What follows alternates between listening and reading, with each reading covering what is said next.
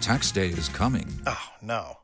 But if you sign up for Robinhood Gold's IRA with a 3% match, you can get up to $195 for the 2023 tax year. Oh, yeah. Sign up at Robinhood.com/boost by tax day to get the biggest contribution match on the market. Subscription fees apply. Investing involves risk. 3% match requires gold for 1 year from first match. Must keep IRA for 5 years. Robinhood Financial, LLC, member SIPC. Cats at Night. Now, here's John Catsimatidis. Well, it's 5 o'clock, the number one show at 5 o'clock, Cats at Night. John Catsimatidis here, and nobody can get to work. Downtown streets are go home, Joe Biden. No, oh, my God. Sorry. I wish to look. Go I home. respect the President of the United States, but maybe you should go home. He's been here for 3 days already. Oh, my God. In the studio, we have Judge Richard Weinberg, myself, John Catsimatidis, and Lydia Serrani. And where's Governor Patterson? I have no idea where Nobody Governor can Patterson. get down here. Nobody can get anywhere when the UN is in town. Well, maybe Midtown is a mess. Midtown is a How mess. long did it take us last We are night? prisoners of Midtown. That's right. Me and the judge left here on 50th Street at 6 o'clock. It took us an hour to get to 64th Street. Jesus Christ. And so the other problem that we're also going to be seeing is how is congestion pricing going to help any of this? It's just going to fleece us even more. And now you even have Mayor Adams. He's also been hinting at it that he's not too happy with this. He thinks that Albany kind of shoved this down everybody's throat. Of course, his team tried to kind of walk it back. Judge Weinberg, you are a judge of all judges, New York City. I mean, this is not a good idea. This is my town. I love this town. I serve and protect this town. I am telling you, if you want to destroy New York, there's a checklist that they're following. One is you have no public safety. 2, you have overtaxation, overregulation. And the latest nail in the coffin is congestion pricing.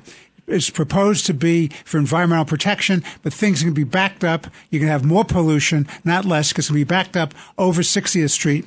All of the Bronx the people in the Bronx, the expressway, the Cross Bronx Expressway in the Bronx, is at a standstill right now. Right. I was on over the weekend. I was on over the weekend, John. It doesn't move. Congressman Richie Torres, he's outraged by it. You got Rockland County residents, New Jersey Governor Murphy, Mayor Adams. If you are listening, you have our support. You don't have to allow Albany to tell you what to do with your city. On the line with us right now is political analyst Hank Shenkoff. Hank Shenkoff, what do you think about this? I mean, I think Mayor Adams, he seems to me like a really kind of common sense guy. He wants to get things done in New York City, but Albany just does not want to cooperate. Yeah. Hi. First of all, good evening and good afternoon, everybody. Sorry, we're outraged. Albany's not going to do very much for him. It's not in their interest, and there's no pressure points. I mean, that's the problem with having two houses in the state legislature, both of which are controlled by one party. There are no real, and with majorities, there are no real competitive elections that are of consequence. There are no. Where's the pressure point? We got a mess. We got a mess in our city and our state. And I understand Mayor Adams now wants to put up tents for the migrants. For all the migrants. Or cruise ships. Well, that's a little bit out there and unusual. That should make us a third world country, Hank. They're going to be in Central Park, Prospect Park. Yeah, look, every city in the country has homeless problems. I was in Houston this past week. You have homeless problems. They're not as intense as ours because they're not as concentrated as ours. But New York is unique and different. So what's the solution? Nobody knows. We pay for housing. Bill de Blasio certainly took care of his political friends. Those who had donated to him, certainly that was his style, by giving them contracts to house homeless people. We refuse to tell the truth to ourselves, which is take Rikers Island, turn part of it into which is what, frankly, a lot of the correctional facilities become, which is a hospital for people with emotional problems. Turn that into a facility that can do that and start to deal with the homeless issues and other issues we face. If not, this is just going to go on because no politician wants to tell the truth and nobody wants to stand up. So as long as that's not fair, 99% of them. You're absolutely. You'll have this mess. Hank, absolutely right about Rikers Island. Rikers Island is an asset that could be used effectively for public safety, to house the homeless, get medical care for the mentally ill, drug treatment. You have all the facilities in one place. You have vertical integration there, and it's a safe place where you can keep them in an isolated way so they're not in the general population. You would have integration of all the things that are required. And instead of having correction officers resigning every day and having them blamed for a system that the previous mayor allowed to fester, and for a failure to invest in capital improvements, and for the ridiculousness of the Lippman report, this guy should. I mean, what he did was absolutely incredibly wrong, because he took no real understanding of what occurred. You want to blame somebody for the problem? He just tossed the wrong direction. Listen, I know Judge Lippman forever. He's a friend. I know him for decades and decades. We had a debate on this show, Hank, and I told him he was wrong, and I told him why he was wrong, but he wouldn't back off. It was a utopian dream, and putting it in communities, local communities, is not a solution. Well, it's more of a problem. And they want to house like 1,500 in like people that just came out of Rikers right there in the Bronx too, by Jacoby Hospital, which is a very nice area. I mean, now they want to put local jails everywhere. What are they doing to our city, Hank Shenkoff? You have to ask, when the jail gets put on 79th Street and 5th Avenue, maybe then people would respond. But these jails are going to be put back in the neighborhoods that are trying to get past everything else. They're going to have lines of people going in and out. They're going to be more difficult for the children, for the mothers, the fathers, the sisters, and the wives of individuals and husbands to get to the facilities. It's going to be worse. It doesn't make any sense. I mean, it just does not make sense. What we're doing is we're taking a system that was imperfect and we're making it into a disaster. And then, I'm sorry. And the crime is not. It would be one thing if crime were being reduced, and if it would be one thing if these were functional answers to long-term problems. But crime is up, and these are not resolving anything. It's ridiculous. And you're going to need facilities to hold these people and detain them to protect the public. Well, don't worry. Governor Kathy Hochul, she has a solution to the subway crime. She just announced a new initiative. They're going to put cameras on each and every subway car. So then if somebody hits you with a bag of poop in your face, they'll be able to trace him and then give him a desk disappearance ticket the next day. He'll just get out. So, I mean, Hank Shenkoff, this is a waste of money. Remember these tragic words, okay? The number of people that are not going to be returned and are not going to return on their own to court under the present bail reform system, where people are being released.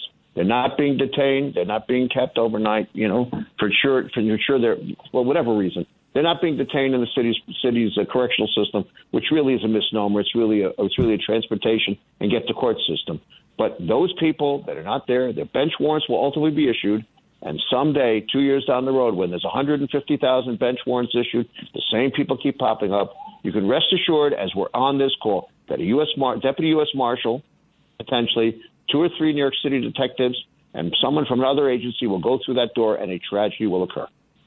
Because the politicians don't understand. I have never seen a politician go through a door to find somebody. I've seen firefighters and cops do it, but I've never seen a politician do it. And there is the difference. No, well, you're right. The warrant squad, people do not understand what dangerous work it is when you're on the warrant squad. People on the inside understand it, but the outside, you're absolutely correct. The warrant squad is a dangerous assignment. You've destroyed the system by turning the probation department into an empty house.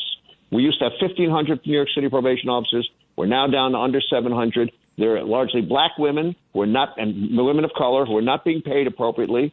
Who's going to, if you're getting them off the rock, off Rikers, who's going to supervise people if there's no one there? This whole thing is being set up for disaster, and the public's going to pay the price, and we as New Yorkers will pay it. Why?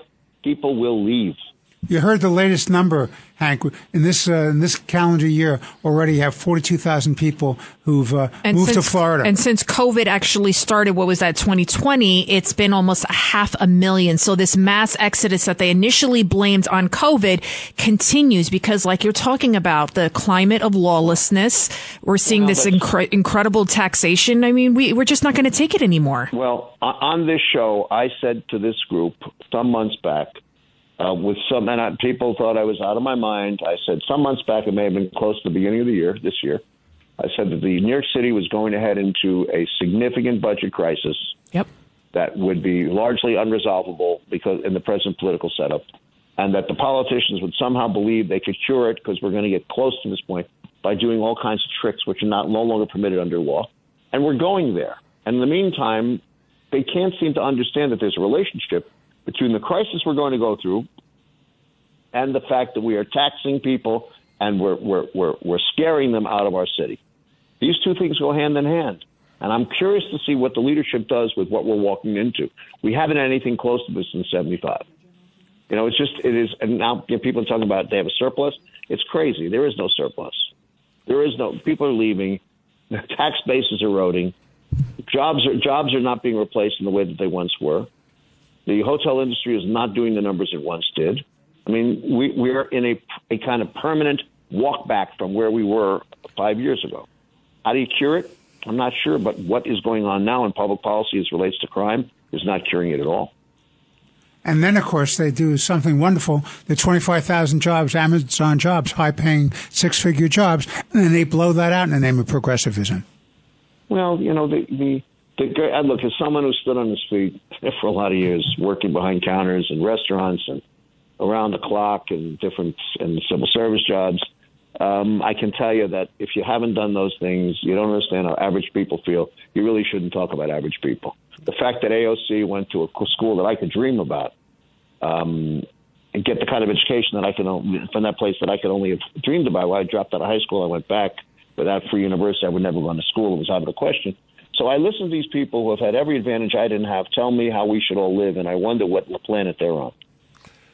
Fascinating. Well, it is fascinating. Hank Shankoff, thank you for letting us let out our anxieties about what's going on in New York right now. We love New York, and we're going to bring New York back. By anything we can do, we're going to bring New York back. Thank you so much. All the best. Thanks. Thank you. Thanks. It's Cats at Night on the Red Apple Podcast Network. And on the line, who do we have now? We have General Keane. The General Jack Keane is a retired American four-star general, former vice chief of staff of the United States Army, and Presidential Medal of Freedom recipient. He's just an all-around brilliant man. Welcome back to Cats at Night, General Jack Keane. General, yeah, delighted to be here. General Keane, the threats with Putin. What say you about that? About if we screw around with him, and he wants to nuke us, he says. Yep. Yeah, I think it's pretty remote, John, and I think it's a low probability. I don't think we dismiss it, but you got to put it in the context of what he's really doing here. He's losing this war. It doesn't mean he ultimately will lose it, but he is on the way to doing that. And I think what he really is trying to cut off, because the support that we have provided to the Ukrainians, the intelligence, which has been exquisite, that our intelligence services has provided them, the advanced weapon systems we've given them, most notably the HIMARS, and other systems have been very decisive in helping the Ukrainians succeed in this last counteroffensive, which has so rocked Putin and all of his thugs. So he's fear-mongering here. I mean, he's waving this in front of us because he wants us to wring our hands about it. Oh, we're on the verge of nuclear war, and he wants the Europeans to stop providing the support. He wants the Biden administration to back down. That's what the intent here is. I refer to it as fear-mongering. And what we got to do here a little bit is see it for what it is, have a little spine ourselves, and stand up to it, and let him know full out. I mean, if I was Biden, John, I would call him. He probably doesn't want to talk to the president, but I'd send him a letter, and I'd tell him straight out, I said, the idea that you would use a nuclear weapon in Europe because you're trying to prevent the loss of a war will guarantee you losing the war, because the United States and NATO will come at you with everything we have in terms of air power and missiles, and we will destroy your army and all your supply lines inside of Ukraine. You will have no chance to survive that war inside of Ukraine. And make him know that is what is facing him. I think he already knows that, frankly. I think his military guys know that. They know that if they set off a tactical nuclear weapon inside of Ukraine, that by definition is an expansion of the war. And he pulls in the United States and NATO. He wants no part of that. Look at John. He can't handle the Ukraine military, much less what we would do. We wouldn't put thousands of troops on the ground in Ukraine. No way. We don't need to do that. We would use air power, and we would have air supremacy for the first time, and we would destroy everything that he values inside of Ukraine. General, that is where we are. I want to ask you, it's Judge Richard Weinberg, so I want to ask you this question. I've been reading articles where there's being a push for negotiation now, for ceasefire now. What are your thoughts about that? Why is that push coming from some Western sources and even from Russia, and is it a good idea? Well, from a Russian standpoint, it's a great idea. And the reason is because that shuts down Zelensky's successful counteroffensive. And we forecasted that the Russians would likely want to do something like this if Zelensky's military was successful. And then that would enable, so we'd have the ceasefire, the Ukrainians would abide by it, the Russians would reposition their forces and be able to regroup their forces, bring in these mobilized reserves, which is going to take months to get them into the battle. It would shut everything down likely for the wintertime so that Putin could resume and get his capabilities back up for the spring offensive. So that plays into his hands. And look, let's be frank about this. The Germans and the French have wanted a ceasefire and a peace agreement from the beginning, and they're willing to give up Ukrainian territory to do it. They just want this thing over. The Eastern Europeans, the Brits, and the United States do not. We want to continue to support the Ukrainians. I do believe the Biden administration can do more than what they're doing, because for the Ukrainians to be successful, to really take back all the territory, they're going to need American fighter jets and train the Ukrainians here in the United States. They're going to need more tanks and more artillery and more drones and air defense systems to do it. And long-range artillery, it would seem to me, from a military point of view, necessary, but politically they're afraid to give it to the Ukrainians. What they have is we've given them good tactical artillery. We've given them good HIMARS, which goes 50 miles, and we've given them the guided missiles associated with HIMARS, which is really referred to as GMARS, and that's a 200-pound. Don't think of it as a rocket. It's a 200-pound missile which has a guidance system on it. That's why it's been so effective. What we also have, the longest range missile in the United States Army's inventory is referred to as ATACMS. That goes 200 miles, and we should give it to them. The Biden administration is holding that back, and the reality is, again, fear of provoking Russia. And I think that is Russia going to keep the gas out of Germany and France and not allow with a cold winter coming? I think they're going to do everything in their power to shut down the energy supplies into Europe. Listen, Putin has made up his mind. He knows he can't win this thing in weeks and months. He knows if there's going to be a favorable outcome for him, where at the end of it, he has more territory than what he had on February 24th when the war began. And that's the only thing that he could declare a victory about. He knows that's going to take some time to do that. So he wants the Europeans to suffer. He knows that some of the Europeans are weak-kneed about all of this, that they're really not in it. That the United States, the Brits, others have kind of coerced them to get into it. And if their people start to suffer, if there's a recession on the horizon, inflation is already there, as we know, they may buckle. And Putin is counting on that. So he fully intends to shut that energy supply down. But some of the European countries I've been reading about, they have some storage stockpile, and they may be able to get through this thing. Otherwise, if they don't, there'll be protests in the streets and pressure on the government to back away. General Keane, we have to take a break, and I thank you for coming on, and thank you for keeping all the American people informed, and thank you for everything you've done for our country and continue to speak out for our country. Yeah, John, always good talking to you and your team there and your audience. Thank you. This is Cats at Night on the Red Apple Podcast Network. Welcome back to the John Catsimatidis Cats at Night show. Now on the line with us is the Commissioner of the New York City Department of Corrections, Commissioner Luis Molina. Commissioner Molina, you inherited quite a mess due to the previous administration. We're hearing about corrections officers quitting en masse, and just things do not seem to be improving, specifically on Rikers Island. What can you do? I know it almost seems like an insurmountable task at this point.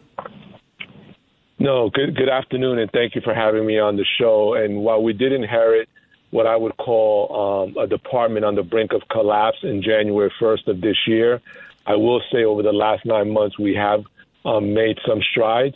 We've lowered violence significantly at our young adult facility, RNDC, compared to where it was of March of this year. We have over 1,500 officers that have come back to work. We're focused on supporting our staff, both our uniform and non-uniform staff. And we've restarted a lot of programs for the persons that are in custody, and making a lot of headway with our faith-based leaders that are helping us just stabilize the department as well as provide program services to the population. Judge Richard Weinberg, I understand there's a bill in the City Council next week that's going to go after what they call solitary confinement and try to ban it or overregulate it. What do you say about that? Well, what I'll tell you is that I'll unequivocally say that we do not have solitary confinement at the Department of Corrections. That is something that I am against. That's something that the mayor is against, and it's something that is not practiced there. But what that bill does is really hamper our ability to run restrictive housing for those persons in custody that commit major violent acts, not only against other detainees that are in custody, but against staff. Well, anybody knows anything about law enforcement, what the tough job corrections officers have, you have to take some of these people out of general population to protect the other folks that are there. Absolutely. So what are you going to do if this bill passes? How are you going to handle that? So we have a hearing on September 28th that's coming up with the members of the committee that's putting the bill forward. I'll be there to answer their questions and concern, remind them that we do not practice solitary confinement, and really talk about our current restrictive housing practices, which are in alignment with making sure that we have a humane system. But we have to remember we have the highest concentration of very violent people in one place, and that one place is on Rikers Island. We have over 1,500 people that are being charged with murder, manslaughter, or attempted murder, over 1,000 people that have been charged with robbery, and over 500 people that have been charged with sex crimes. So we have a population that is very challenging and has shown a proclivity for violence. And yet you have these proposals to shut down Rikers and put the jails in local communities. How ridiculous is that? Well, the borough-based jail plan is local law, and that's moving forward, rehabbing facilities that we already had in Queens, Brooklyn, and Manhattan, as well as opening a new facility in the Bronx. Our facilities on Rikers Island have been neglected for many, many years, just like our staff was neglected for many years under the previous administration. So we do need new facilities, and we are working hard every day to make sure that stays on track. Well, where do we go from here, Commissioner? I mean, this is John Catsimatidis. We want safe streets, and I've told that to Mayor Adams, and Mayor Adams wants safe streets too. And the commissioner of NYPD, Commissioner Sewell, has said that there's 3,000 violent criminals out there, that repeat violent criminals, that we haven't put them away. How do we handle that and the state laws at the same time? Any good ideas? Yeah, we need a robust, functioning criminal justice system in this country. So this is not a local issue just to the state of New York or the city of New York. And what we had for a number of years under the prior administration is really, quite frankly, a dismantleization of that system. Did the prior system need evolving? Did some parts of it need reform? Absolutely. But you have individuals that feel that a criminal justice system should just be dismantled, and that's a threat to public safety, and that's something that the mayor feels strongly about, that I feel strongly about, and Commissioner Sewell feels strongly about. Well, thank you, Commissioner, for coming on. We're going on to a hard break right now, and we hope to, whenever you think that there's news to report to all New York City people, New Yorkers, and please text us, come on and keep New Yorkers informed. Thank you so much for everything you do. Thank you for having me. Have a good night. God bless. Cats at Night on the Red Apple Podcast Network. And on the line with us right now is John Solomon, intrepid investigative reporter. If there's breaking news to be told, John Solomon has it of justthenews.com. That's justthenews.com. John Solomon, what do you have for us? Yeah, there's a lot of breaking news today. I'll take you back a decade because, believe it or not, that scandal still lives on. The Fast and Furious scandal, the revelation that the Obama administration allowed guns to go across the border to Mexican drug cartels. In the course of that, a Border Patrol agent by the name of Brian Terry was killed today. The seventh and last defendant among the 7 people who conspired to kill Border Patrol Brian Terry was sentenced to 50 years in prison for that murder that became symbolic of the not only the Fast and Furious scandal, but of the earlier border crisis we had under President Obama. That sentencing occurred just a little while ago. A lot of attention getting to that right now. Earlier in the day, we had a really important story taking a look at some of the big-name marquee Democratic candidates, people like John Fetterman in Pennsylvania, Mandela Barnes in Wisconsin. The Democrats hope are going to flip red seats to blue in the November election. They're having a little bit of difficulty right now because they're running from all of their previous statements of liberal ideology, things like defunding the police and decriminalizing heroin, several high-profile examples, really in just the last couple of weeks, where Democrats like Mandela Barnes and John Fetterman have literally disowned large parts of the rhetoric, their ideology, their statements, their media interviews from some were just a few months old, some were a couple of years old.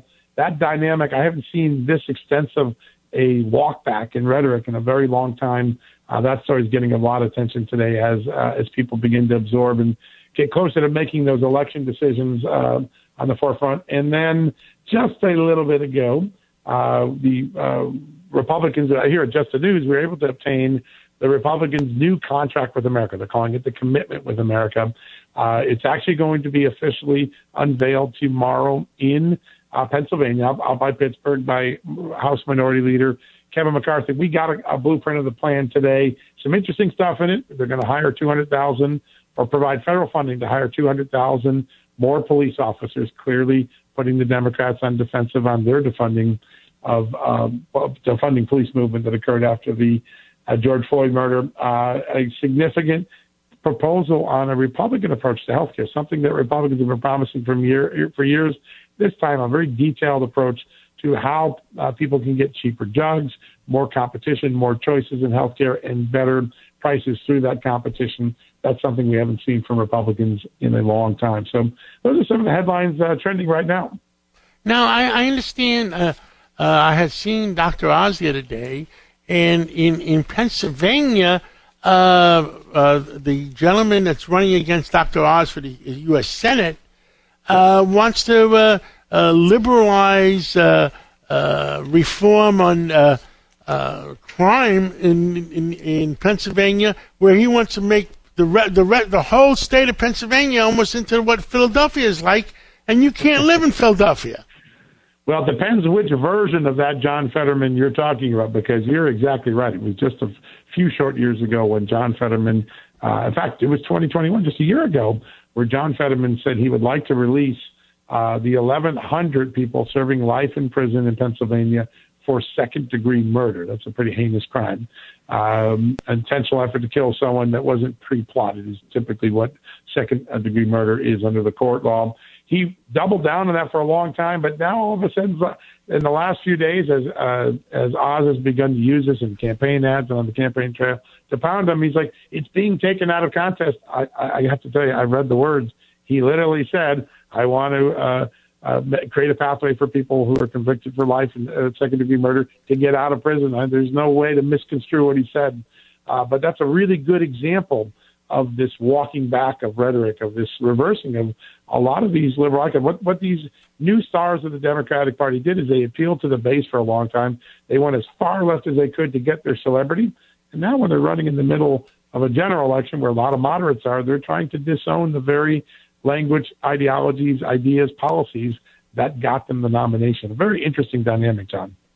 John Solomon, speaking of very Democratic, very left-leaning congressmen and women, Rashida Tlaib, she's going after the fossil fuel industry. She also said you're not a true progressive unless you're against Israel, calling it an apartheid state.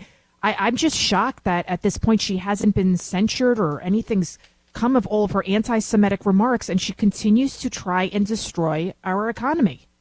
Yeah, there's no doubt about it that Rashida Tlaib is a stirrer of the pot. She's not afraid to say what she believes.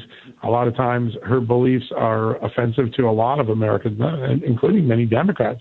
But the ability of the Democratic Party to silence its far-left activists has been almost non-existent. They just haven't been able to create the sort of expressions and discipline that if it were Republicans saying similar things in a different direction, there would be censure movements going on and maybe efforts to expel people from Congress. I want to double down on one interesting thing on her pressure for true climate change, her version of it, to get rid of fossil fuels, right? She represents that wing of the party that wants to get rid of fossil fuels. Joe Biden is a guy that now says he's leading that transition. Tomorrow morning in Just the News, we're going to make available some significant documents that we got from inside the Biden family companies. This is not from a laptop. This is from former business partners working with Hunter Biden and James Biden on a venture where Joe Biden is mentioned as the big guy, the 10% owner. You're going to see a detailed plan by Hunter Biden and Joe Biden to make billions of dollars, billions, not millions, billions of dollars by trying to secure U.S. oil and energy and natural gas assets here in America and get them to China. They were going to take fossil fuels and cash in on the very fossil fuels that Rashida Tlaib say are dirty and terrible and bad, and that Joe Biden claims he's trying to lead the transition from just a few short years ago. We're talking 2017, 2018, 2019. Well, let me remind you, John Solomon, that some of the reserve that we released, the American reserves, did go to China. Yeah, that's exactly right. A Chinese company bought $5 million in the bidding from those reserves, exposing a little-known loophole that foreigners can actually buy oil when it comes out of the reserves. You're exactly right. Well, Hunter Biden had a lot more than $5 million on his mind. There are a couple of deals that were in the $2 to $4 billion each, and they're scheming and trying to find, and just think about this, they're not only trying to make a lot of money off an energy that now Democrats say is so terrible for America, they're trying to get those assets to one of America's great adversaries, China. We're going to put all these documents out tomorrow. They're all on the record. They're all clear. They're all authenticated. But I wonder what Rashida Tlaib will think tomorrow of her current president when she sees the presidential families dueling and dealing on fossil fuels. Well, thank you, John Solomon, for bringing the truth out, and keep working hard, because the American people deserve to know the truth. God bless you. Thank you, guys. Have a great rest of the day. It's Cats at Night on the Red Apple Podcast Network. Now we have on the line for us Paul Lountzis. He began his investment career working for Royce & Associates. And what is he? His investment manager, right? He's an investment manager. Tell us. And he worked for Warren Buffett for a while, or worked with him. Yeah, I worked for Bill Ruane, who was a good friend of Mr. Buffett's, and I had the privilege through Bill of doing a few projects for Mr. Buffett. It was just a wonderful decade, and I really enjoyed it. John and Lydia, first, thanks for having me, but it's just interesting looking at some of the comparisons here with the Fed, increasing rates 75 basis points, the third one in a row from June, July, and now September. The 10-year Treasury today was up 19 basis points at 370, the highest since 2011. The 2-year Treasury's 411, up 9 basis points, the highest since 2007. Mortgage rates are above 6%, the highest level in 14 years. The 30 years at 629 versus 602 last week. And it's just they're projecting now that the target Fed funds rate, that's now 3.25%, They're going to do another 1.25%, 1.5% by year end in November. They meet November 1st and 2nd and December 13th and 14th. And they target Fed funds rate could be 4, 4.25%, 4.5%. And so, the economy is really, really going to suffer under that. They're going to kill the real estate industry. The rest of the economy, maybe they'll go on, but the real estate industry, how do they say it in Brooklyn? In Brooklyn, they say they'll take the pipe. Yep, and not only real estate, John, it's going to reverberate through the economy. A lot of private debt deals that are out there. People are going to have a lot of trouble if they need to refinance or continue to making the payments, especially if they're on variable rate interest rates, and they're going up, and they've gone up quite a bit. I mean, 375 basis point increases in an economy that has had 2 negative quarters. It's really reverberating through the economy, touching, individuals, companies, et cetera. It's a very, very challenging environment. Paul Lountzis, I wanted to kind of shift gears a little bit. We're seeing crime taking over a lot of Democrat cities. McDonald's CEO, he is saying that crime is hurting his business, and Chicago Mayor Lori Lightfoot said that he needs to educate himself. I mean, how much of a hit is the economy taking due to the rising crime rates? Well, I think that's being reflected in people leaving some of the large urban areas, especially, New York, Chicago. You saw several companies have left Chicago, and several have left New York, and it's continuing to happen. And it's really sad because they're great, great cities. And I don't know, unless some of the leadership and some of the rules, laws change, I think that departure is going to continue. Paul, it's Richard Weinberg. I want to ask you, what's the economic and financial significance for the city and the state of New York when you have 42,000 people in this last calendar year going from New York to Florida and hundreds of thousands since the COVID started? What's the impact on the ability of the city and the state to survive and to pay for all the programs and all the services? Well, I think part of the issue, Judge Weinberg, part of it really comes down to a lot of the people that are leaving are people that have the economic capability to do so. And those are the people that you least want to leave. So, it's really, really going to hurt the city if more and more people, Carl Icahn, Leon Cooperman, he was in New Jersey, a lot of these really successful people, men and women, are leaving, and that's really going to really hurt the city because a small percentage, I think it's like a couple percent, account for an enormous amount of the taxes that are paid within New York City, the $100 billion or so, whatever it is. I think it's in that ballpark. So I think it's going to be very, very negative, and I don't see that stopping unless some of the things start changing. Some parts of the Congress is trying to shut down our oil industry in North America and shut down. Tell the American people what Jamie Dimon said from J.P. Morgan yesterday at the hearing, and anybody else that you can think of. Well, today, it was over 3 hours today. Some of the the CEOs of some of the major banks, Moynihan at Bank of America and Jamie Dimon at J.P. Morgan, Andy Cecere at U.S. Bank, and on, they were testifying. And what was really interesting, everyone's trying to do their thing, but a lot of what's going on is being politicized. And one of the questions was regarding fossil fuels. And they're telling people, Jamie's comment specifically, I think that you're referring to, John, was Jamie basically thinks it's going to create hell in America by attacking the fossil fuel industry. And they were asking questions today regarding why are you lending to fossil fuel? Why are you lending to gun makers? A lot of it, whether you agree or disagree, it has nothing to do with banking.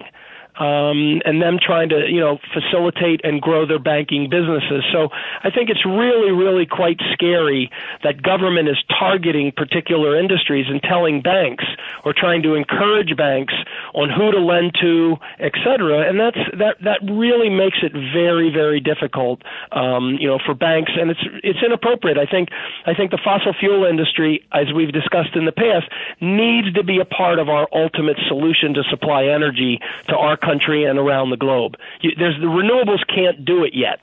And they may not be able to for a long, long time. Well, especially California. California says, well, We want you to go all electric, but tomorrow make sure you don't charge your car because we were out of electricity. And unplug your toaster. They're full of crap. Too much hair gel. It really comes down to balance. You can't jump into things. There's derivative effects of decisions that you make. Jamie was talking about the regulatory requirements. They're too punitive, and the banks aren't going to be able to make as much money available for lending that they would like. So, there's a lot of derivative effects once they make these rules. And I think, energy is a great one, and that is we need a balanced approach. And trying to kill the fossil fuel industry right now is just a huge mistake. Well, they're going to try to kill America. That's why that congresswoman, what was the congresswoman's name? Rashida Tlaib. I mean, whose side is she on? You sure she's American? That's questionable. That's a good question, John. Well, thank you, Paul Lountzis, and we'll talk more later on in the week, and God bless you, and God bless America. Thank you. This is Cats at Night on the Red Apple Podcast Network. So now on the line for us is Reverend Cockfield. Reverend, you there?